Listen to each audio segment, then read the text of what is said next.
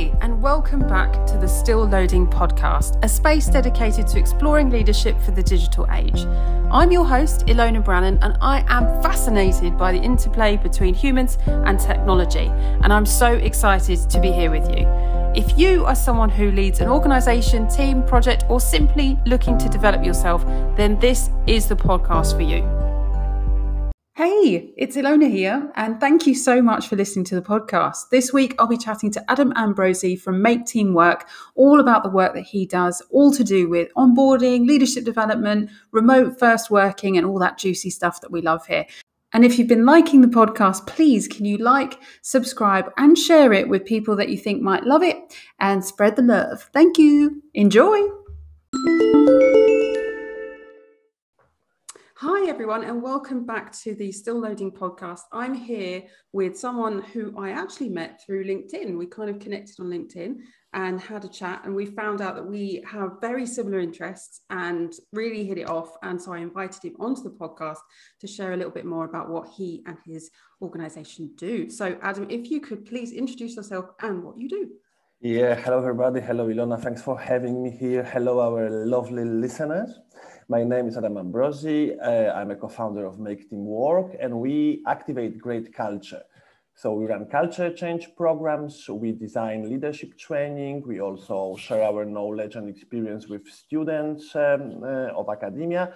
So in one sentence, we support teams whenever better collaboration is needed. We started in the beginning of 2020, just before COVID started. And since then, we've been generating more and more traction. And currently, we expand the team a bit, starting from making our offerings stronger in German. So here I am. And thanks for having me, Ilona. Oh, fantastic. And so was it just a bit of luck that got you started just before the pandemic, or was this almost a response?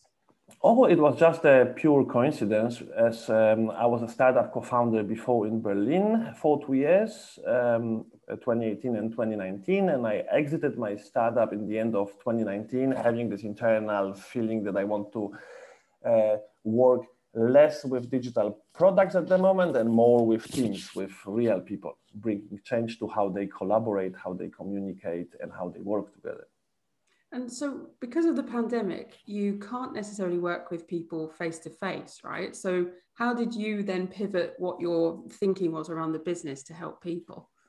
Yeah, last year, more or less April and May, it was just crazy for us because a lot of former clients asked us to just jump in and help them switch to remote culture. So we would be working practically non-stop with 4 organizations trying to make the life of their teams better after COVID kicked off. So yeah, as I said, it was very natural process for us.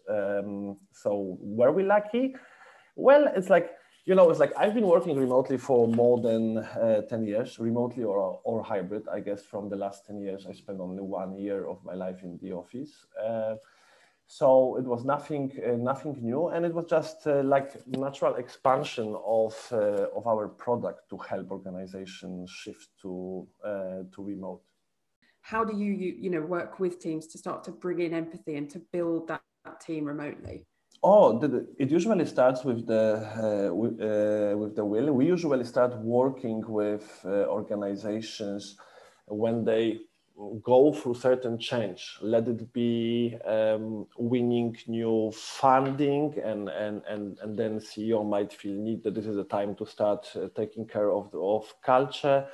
It might be new head of product joining the team. Quite often we experience that as startups, especially seed stage, or they really strive for results and the culture becomes more sales driven. So then when new head of product is coming to strengthen the team, usually they try to shift it to more product driven culture.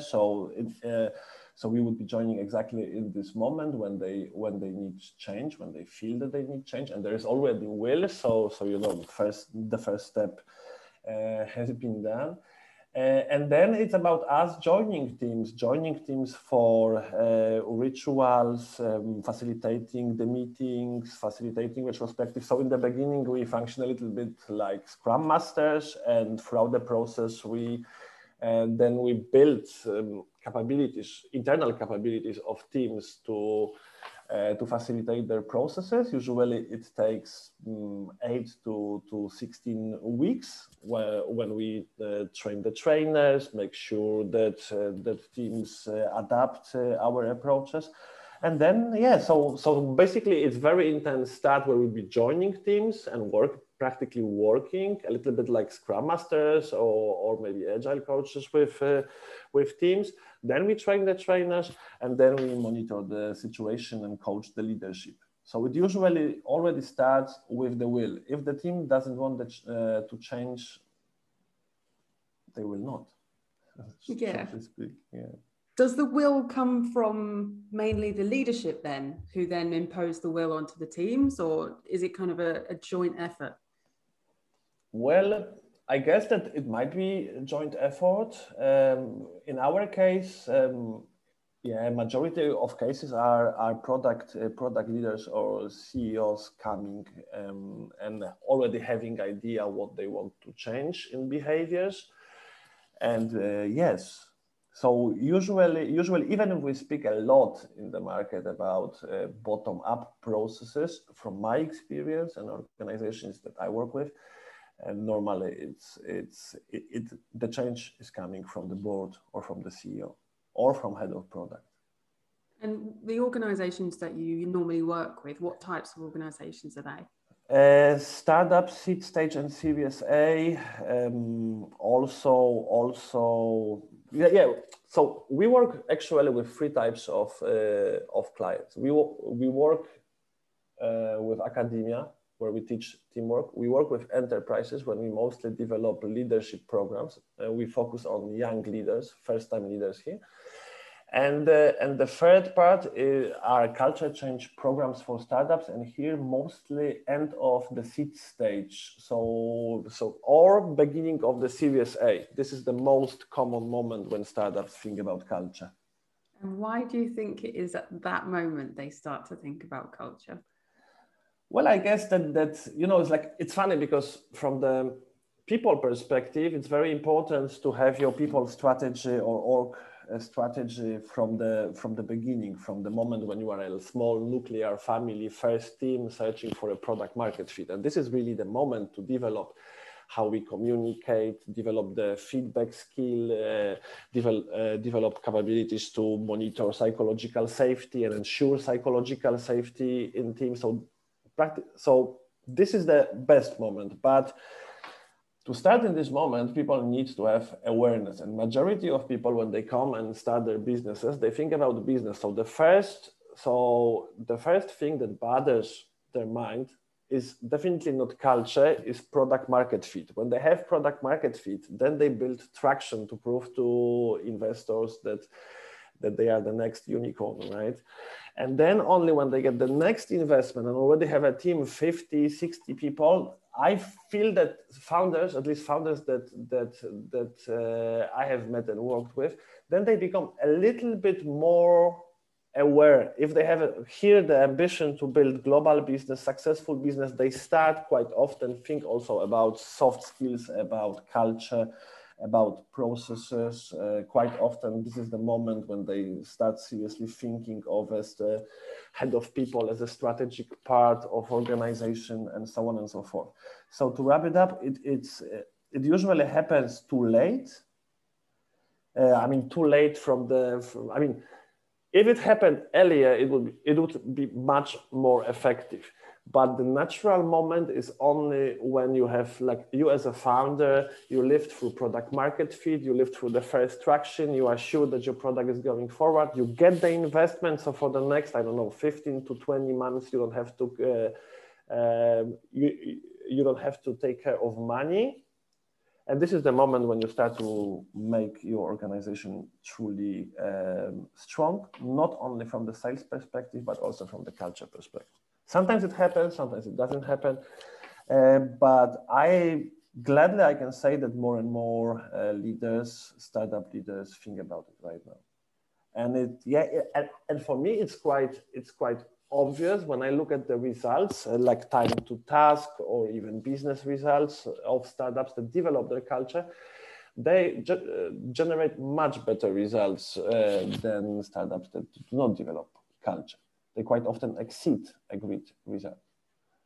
That's really interesting. I mean, how are you tracking and measuring that at the moment? Like, that would be, yeah. Oh no, you have many opportunities, because like looking from people, you can measure engagement of people, and here like Gallup did fantastic work around engagement, and we all know that engagement is directly correlated with business results. So you can measure engagement, you can measure team dynamics. Here you can use either Tuchman model or Patrick Lencioni model. So you can measure this, you can measure organizational support, you can measure business result, you can measure time to task. Really, of course, it needs attention. And of course, if it's like measuring such things is not a part of the process right now, it will be quite difficult. There will be the need to assign one strong leader to launch this project, because like if you measure everything and if you are data driven, it's all obvious. But if you are not data driven, then it's very hard to become data driven.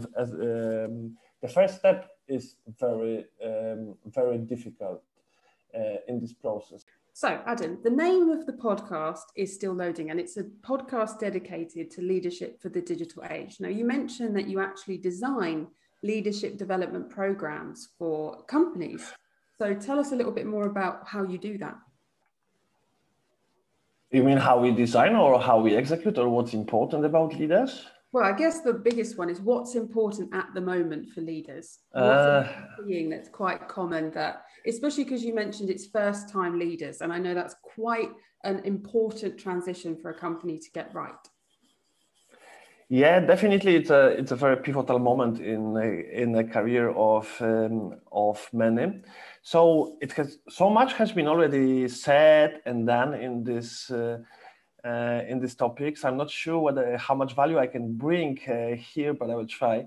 I think that what we could do, we could look each morning at the mirror and just ask ourselves like 3 questions. Like the first would be, are we ensuring trust and psychological safety? So everybody in a team can easily share difficult stuff, get support, and that we can learn all together fast. This would be like the first question that I would ask myself as a leader, just in front of the mirror every morning. The second would be, are we clear about objectives? Do I include team enough in strategic decisions? Do they feel ownership? Do they feel that they have clarity around roles, around how we make decisions, around these soft elements of our culture? And the third would be, how might we speed up the learning and shift up mindset from thinking less about output and more about outcomes. It's very important, especially right now in hybrid organization mode, to think about outcomes, not outputs. Because when I think about outputs, I think about products of different tasks. I think about how much time we assign. So I think how much time we dedicate to work, and so on and so forth. When I think about outcomes, I think about how our activities are connected to realizing organizational objectives. So yeah, I think in hybrid, since we lost the control over people, over teams, we need to make sure and even over communicate the objectives, and then make sure that these objectives are understood, agreed, and acted upon by people. So it's not about us controlling what they do, it's about us controlling whether we as organization all together go to the right direction fast enough. So this is like it's a huge mental shift, and I see that it's very hard for many people to not to think about hours, not to think about tasks, not to think about their calendars, but focus on objectives and focus on how individual objectives deliver to the common objective, to the organizational objective. And I guess that this is important to point out when you develop new leaders. So they always have in mind psychological safety. They know how to receive feedback. They know how to scale feedback if somebody new comes to the team. They know how to run retrospective. They know how to facilitate. They make sure that everybody has fair share of voice. And these are the elements. So basically, when you think about new leaders, they need to understand a few things from the science and from what academia says about team development. And they also need to get practical skills in order to act fast and in order to have confidence. So this confidence here is very important. So programs for leaders would be, for instance, like a series of meetings, of 2-hour meetings per week, series of 5 meetings, 5 different topics every week. And this all supported with exercises that leaders can do in their teams. And this all still supported by individual coaching, like half an hour to an hour a week to see the progress. No, I think that's really insightful. And I guess my sort of thinking, well, I've got 2 questions. I'll start with the first one about remote leadership, right? Because this is the theme of the podcast. But what are the specific challenges that's thrown up, and how have you been helping your clients solve that? Yeah, so of course there are quite many, and the most common are decreasing engagement, so working in silo, communication challenges, lack of strategic alignment, and also loneliness and burnout. And it's very interesting because after COVID started, we've observed that teams that went remote became temporarily more efficient and effective. And teams used their freedom back then, the sudden cut from the office quite well, because for some time the situation was quite good. But what looks good in Excel doesn't necessarily work well in life. So soon burnout became a problem. So there are many challenges around remote organization, and of course we design for them at Make Teamwork. We innovate team processes. For instance, it's like we would be joining to facilitate all the team meetings, and also proposing and launching new meetings. Right now, quite hot within our client base are chillcos. So chillcos are meetings for teams to just chill out together, meet every week for an hour to discuss, to watch some movies, to watch some video clips, to share inspirations, to talk about books, to listen to music. It really depends, but these meetings are very important for this connection. I mentioned engagement as one of the topics of one of the challenges of remote teams, and according to the research of Dan Cable from London Business School, there is a huge difference between leaders who decided to adopt to remote and the leaders who decided to wait until we all get back to the office and then we can organize well again. So if leaders consciously chose to adapt their teams or adopt their teams to remote, these teams are much more engaged than the teams where leaders only wait to get back to the office. So I guess changing mindset of leaders, how they approach their teams and how they approach organization, how they approach team leadership is crucial right now for us all to work better. No, I think that's really, really interesting. And thank you for sharing that study. My second question that I had was around gender, because when, as a woman, I've grown up with women in leadership programs. And I suppose my question is it this remote leadership, is it sort of gender agnostic? Are there things that women need more support with or men need more support with? How does it work from that perspective? Well, it's a very good question. Thanks for it. And I think I will get back to you with the answer because I don't know the answer from... No, because I was just interested for myself because a lot of the time, you know, I used to work in a bigger company and they had a women in leadership program. And I am starting to come to the conclusion that, yes, there's a couple of things that probably women need, not support with or per se, but just to maybe understand a few more nuances about the world of work, because it's predominantly like a male-dominated arena in some sectors, not all sectors. So it's just understanding those nuances. But I don't think going forward that a separate gender stream is going to be beneficial. I feel like we need to be working together, and men need to understand the challenges women face, and women also need to understand what men understand, right? So that's kind of what I was thinking about, because I wonder if remote working just makes it agnostic anyway. This is very, very, very interesting. In the office, right, it was all about presenteeism and going down the pub, like if you're in the UK, right, that's how you do business. But if you're remote working and those sort of levers are not there, and it is, as you say, ultimately about communicating more, which traditionally women do better. Just, you know, I'm just thinking it through, like, okay, well, how does that factor out? Yeah, you know, like I see so many layers and so many topics are almost philosophical or ideological here, because it's like, you know, we think about men and women through the lens of our bodies, right? Mm-hmm. And this is quite tricky in my opinion, because we find polarization in a place that I'm not sure whether I feel polarization exists really, because what I mean is that the only way how we say about somebody that is female, male in the sense is body, right? Mm-hmm. And I'm not sure. I think in many situations in my life more how I imagine feminine feeling. I would say that maybe I am feminine somewhere deep.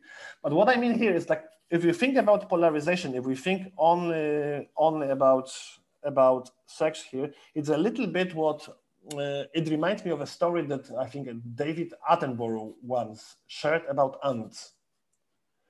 So if you know the story, maybe, or do we have some space? No, I mean, I know. No, absolutely. I mean, he's basically the national hero of the UK. So please go ahead. Yeah. So as I recall properly, he was said, like, if you collect 100 black ants and 100 fire ants, mm-hmm.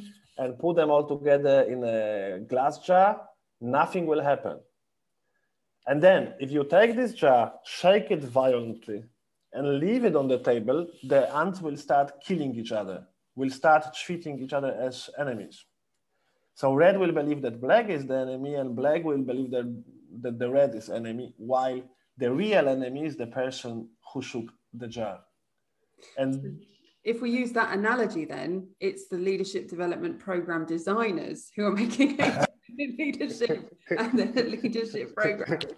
Yes, it's very true. It's very true. Because honestly, if you look at the business schools, there will be a women in leadership or women in business offering.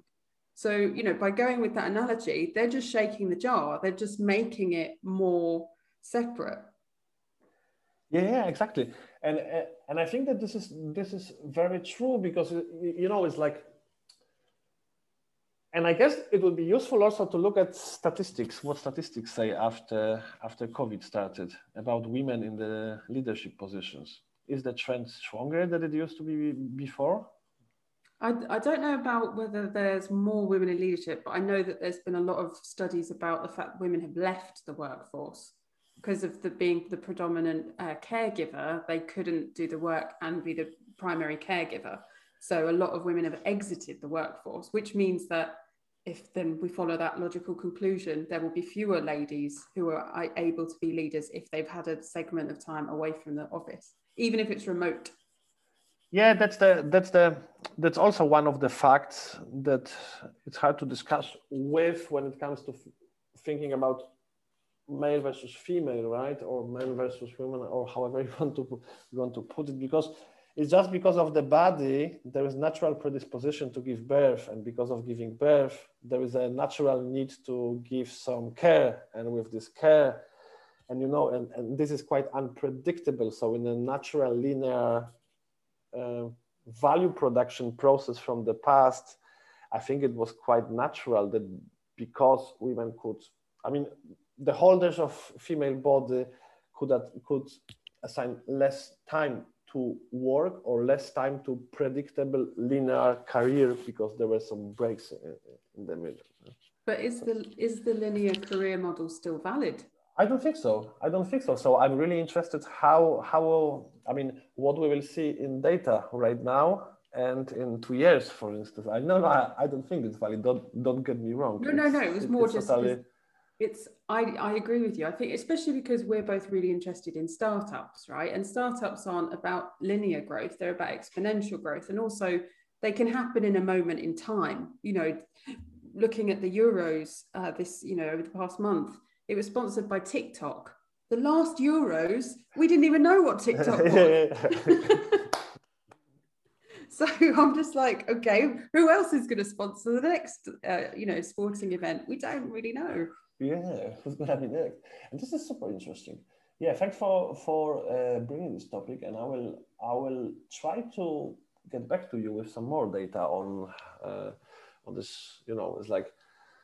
Is it agnostic? Is it sex agnostic, or is it not? I think something that I think is useful for me is a lot of the things that I've seen about women getting into leadership positions. One of the things is to have an advocate, so to have a champion who's like a male sponsor in the organisation. So that's one, an ally. But the other one is what you mentioned earlier about outcomes. So if it's outcome driven, your performance is outcome driven rather than presenteeism or output or hours, seen in the office or seen online, then women tend to perform quite well, often better, because the work will be to a really good standard and it's just based on the performance of the work.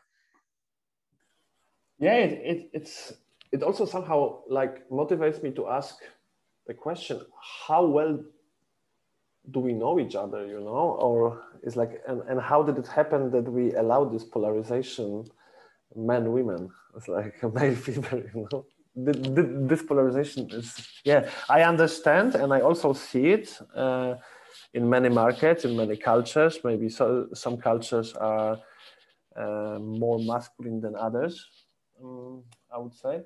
And I think more patriarchal, right? Patriarchal. If it's more patriarchal as a society, then I think you have more polarization. Yeah, precisely. And of course, every culture brings counterculture and strengthens counterculture. So I guess that's the situation. But the question, in the end, it's very sad for me because in the end, we don't. It seems that we, looking for these lessons, we don't look at each other as human beings. We look at each other as kind of, I don't know, functionalities of what I mean. It's very kind of robotic driven. It's like. No, I know. And I think ultimately it's not really male female. What it is it's the average successful, usually man, just because that's been the historical narrative. And then everyone's compared to that imaginary, like, successful average, because it's like the alpha sort of traits, assertive, decisive, etc.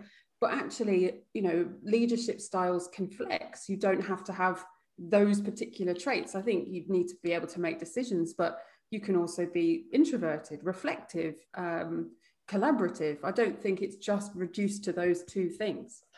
And I think it's quite often misnomer in leadership that when coaches say, okay, you probably have your natural leadership style and you should stick to it and build on your strength. I think it's a great misnomer. It's like when I look at what's in science about it, especially in Tuckman / Susan Whelan model, I see that actually what they champion there is different approach and different leadership style depending on the stage of development of a team. So in the beginning, when people are before going through the conflict, the leader needs to be directive, then still needs to be directive while taking people through the conflict, but like building the inclusion, building the ownership here. And then after the conflict, when people are not afraid of conflict, then only then the leader can step back a little bit, be more coaching or consultative. And yeah, so you should be observing the group.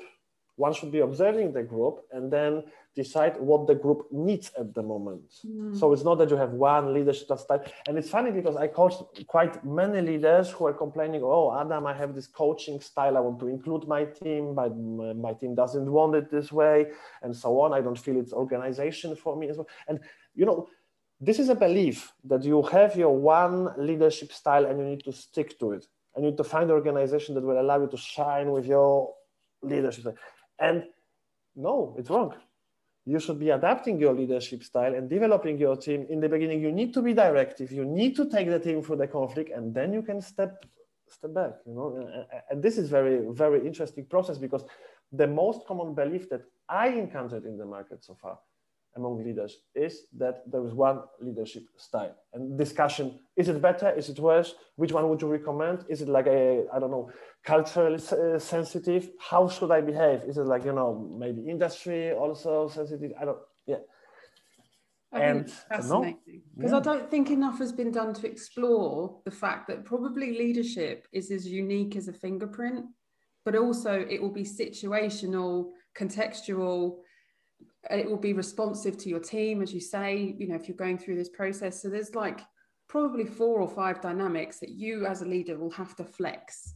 I mean, like no leader would have started the pandemic and ended the pandemic exactly the same. And if they did, wow, I don't know how they did it because it was a totally like 180 shift in whatever you were doing. And also, isn't it that as people, we evolve and change, right? So even just the context of my leadership from 10 years ago to now will be different because I'm a different person. No, definitely. Our experiences build us, our mentors build us, our observations build us, change of context build us. Yeah, definitely. Great point.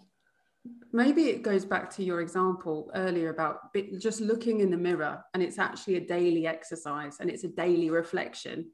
And it's a daily flex. There's no one, I'm going to follow this pattern for all the days. It's more, I'm going to flex and be adaptable. Precisely. I will be observing. I will be open. I will be listening to people. I will be designing for people. I will be addressing bottlenecks in the work. And we will be all together reflecting and seeing each and every week, or I don't know, every fortnight, what we can really improve together so we all live and work together better. And I think as soon as we become this human-centered, which needs also like a little bit of vulnerability, showing vulnerability, right? And this is also another challenge for many leaders, especially in masculine countries, how to show vulnerabilities, because men do not cry, right? You do, but yeah, it's not allowed. It's kind of like a And this is another example of of shaking the glass, no? Because like crying, crying is the best way to release emotions, and regardless you are man or woman, you have the emotions, and you just stock the emotions inside of you. And crying is the best way to just get back to walking from being stuck.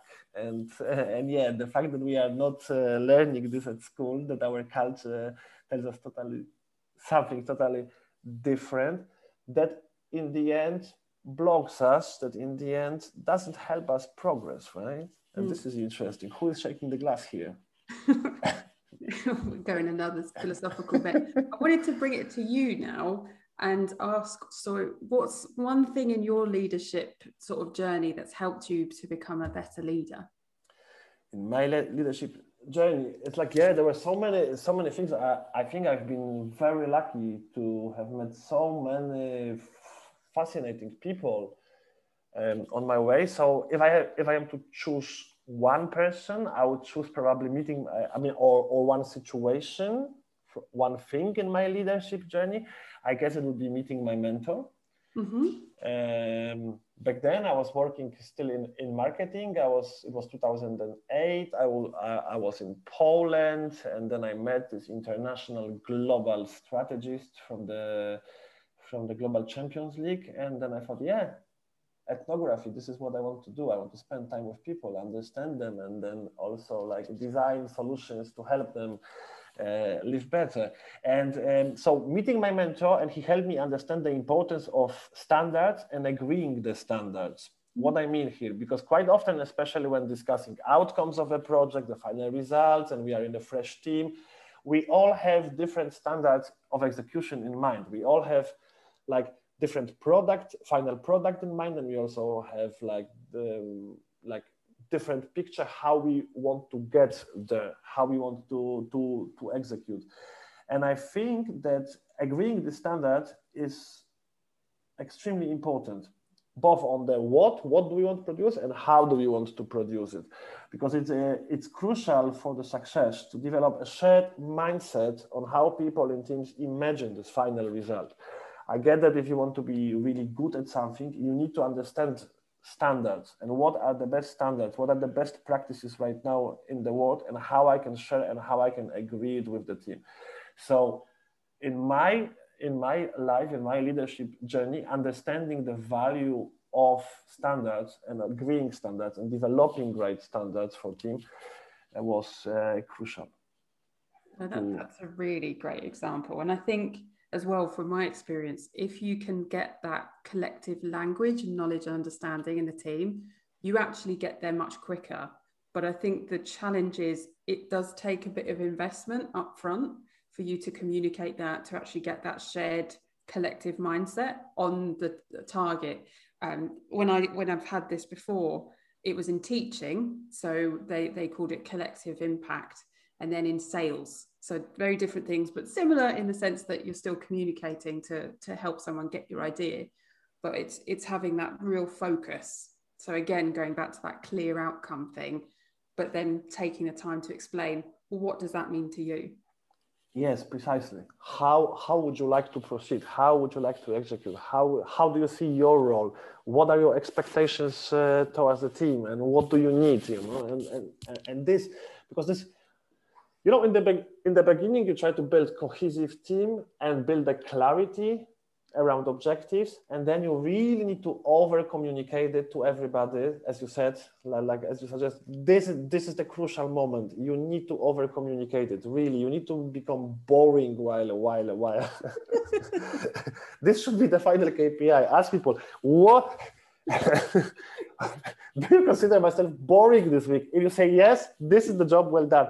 And then you need to reinforce this. So you reinforce it through rituals, you reinforce it through new ways of organization, of creating, cross collaborative teams, cross-functional teams that tackle challenges and aim for outcomes, not outputs, and you start jiggling and you bring this, and it's like a loop. I think Lencioni nailed it in the Advantage framework. He suggested like 4 steps for healthy organizations, and these are all we are tapping here on Patrick Lencioni's work.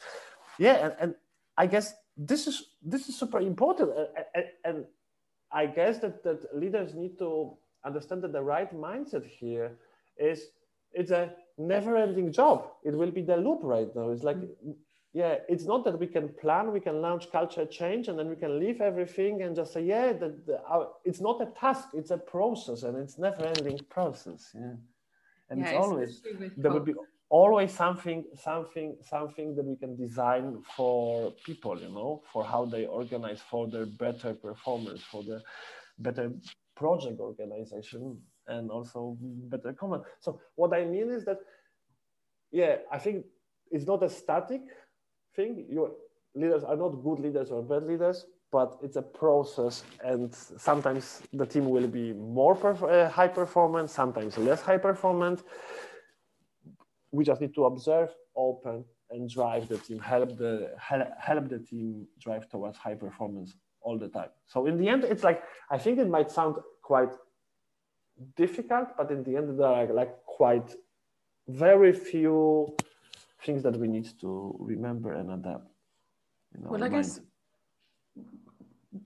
we'll come to the end of this, even though it's been fantastic. It always is when we have a chat. I think the best bit that I've got so far is just make it really boring. I do think that's a brilliant idea, because I agree with you, because it just reminds me of like when I was teaching and the kids would be like, all right, miss, I get it. And you kind of need to get to that point where I was like, I get it, stop talking about it.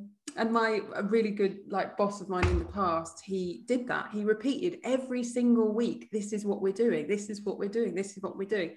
And the teenager in you is like, oh, whatever. But it goes in, because it then goes into your long-term memory and you actually start to drive and adjust your behavior accordingly. Yeah.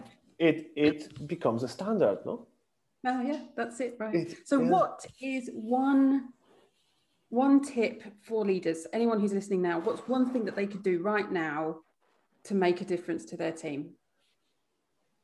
I guess engage teams in all the strategic decisions, because the goal is to build team of teams able to successfully manage all the complicated missions in the digital world. So I guess that always be inclusive. Yeah. If you are not being inclusive, it will show up, because I guess that lack of communication is there. And I wondered as well, my question is, what made you call your company Make Team Work? How did that come about? I guess it's like at the core of what we do. We usually start working with teams when they are in a quite difficult situation, facing a lot of challenges. And then what we try to do, we try to design on one hand for the engagement and for time to task. So we are somehow connect this make team work. So just tell them to do something and make team work to improve it really, And it's funny because it's all wrapped up in this design thinking approach, which is very inclusive, and we don't really act as consultants. So we don't come with answers. We come with tools for the team to get the answers. And how can people get in touch with you to learn more? LinkedIn, our website, maketeamwork.com. Also, whenever you are in Amsterdam, I'd be more than happy to just walk and talk and chat about culture and teamwork. So yes, along the canal. Along the canals, yeah. And I'll put the links in the blurb below. So if you are looking to connect with Adam and his team and to make team work, then please just click below. It will be there waiting for you. Or just type Make Team Work, Adam, and you'll probably get him at the top of the search. I think so. Thank you so much for our chat this morning. We both were drinking coffee and waking up as we did this. So I hope you enjoyed it as much as we did. I'm feeling super energized and ready for the day. So thank you so much, Adam, for joining me. Thank you for listening. If you enjoyed this episode and you would like to help support this podcast, please share it with others. Share it with your friends, your family, your colleagues, anyone you think who might benefit from listening. Post about it on social media as well, or leave a rating and review. And please subscribe to catch all the latest updates and episodes. You can also find us on Instagram at Still Loading Podcast. Thanks, and I'll see you next time. Bye.